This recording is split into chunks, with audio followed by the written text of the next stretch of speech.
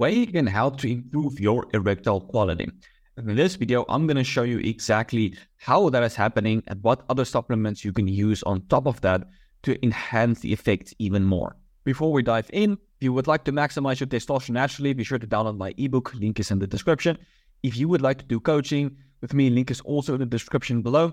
And if you make it to the flex, let me know. Let's dive in. So this is the standard process how nitric oxide is being produced. Right, arginine is converted by the nitric oxide synthase enzymes. So we have neural NOS, inducible NOS, and then endothelial NOS to produce nitric oxide and acetylene. So this is the normal process how nitric oxide is being produced. Now this process can stop working properly, and then you don't have enough nitric oxide, your erections start to suffer. This is obviously not what we want. And so whey can help with this whole process. So first of all, arginine alternatively can be converted into asymmetrical dimethyl arginine, or ADMA, ADMA, by the enzyme protein arginine methyltransferase 1, PRMT1. Arginine converted into ADMA. Now, ADMA can be broken down by the enzyme dimethyl arginine dimethyl amino hydrolase, or DDAH, into dimethylamine and citrulline. All right, so this is a lot of gobbledygook, but ADMA here and the DDAH enzyme are the two most important ones that I want you guys to keep an eye on. Now, oxidative stress inhibits this DDAH enzyme, so that causes an accumulation of ADMA.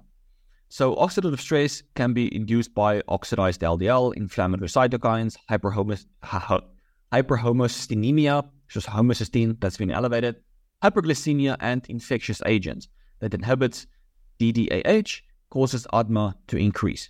Now, ADMA inhibits endothelial nitric oxide, which equals vasoconstriction. So that's why you don't want ADMA to increase. And so oxidative stress causes ADMA to increase, which then causes vasoconstriction. Now, vasoconstriction equals reduced blood flow to the penis, and that actually destroys the structure of the corpus cavernosum.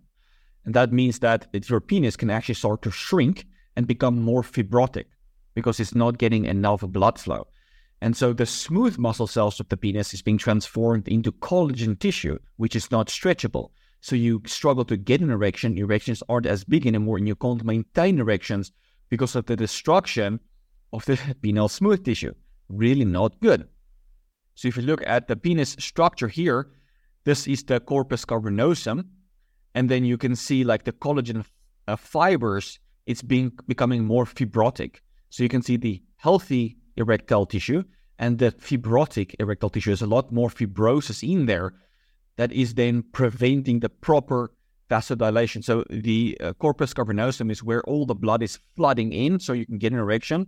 But when you have fibrosis, the blood can't flood in, it can't stretch, you can't get a proper erection. Not good. So this is where whey comes in. So whey is basically contains cysteine. This one, cysteine, right? So it's two cysteine molecules combined together with a disulfide bond. And this makes it a lot more bioavailable, and that cysteine can then be used to create glutathione.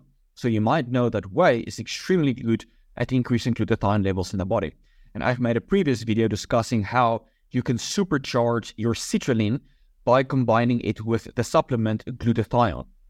And you get a significant greater increase in nitric oxide that lasts longer when you have enough glutathione in the body, and people with erectile dysfunction tend to have lower levels of glutathione. So by increasing glutathione in the body, this can help to optimize blood flow and nitric oxide. So low glutathione causes increases in oxidative stress, and then when you supplement this whey protein isolate, it increases glutathione.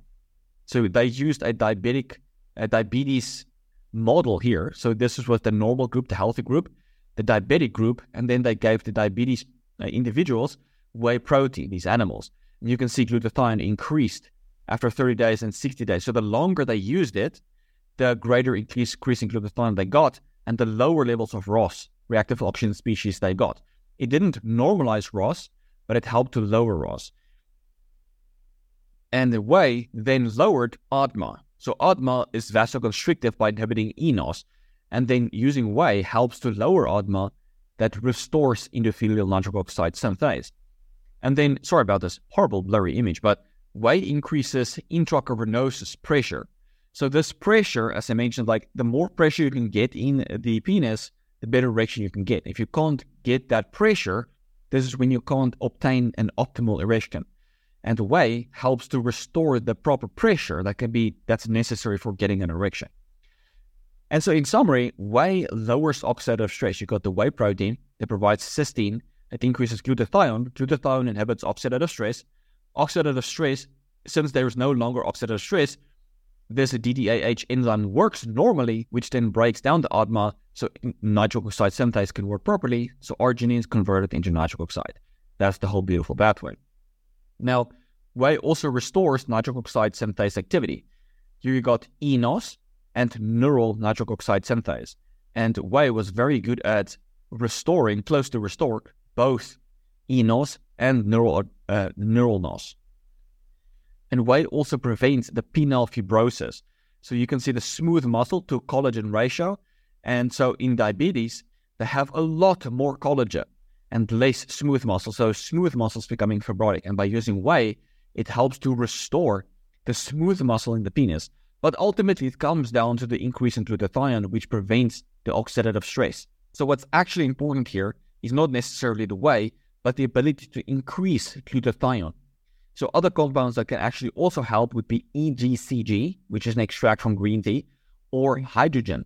So you can dissolve hydrogen in your water, you get those capsules, and that is also fantastic antioxidant.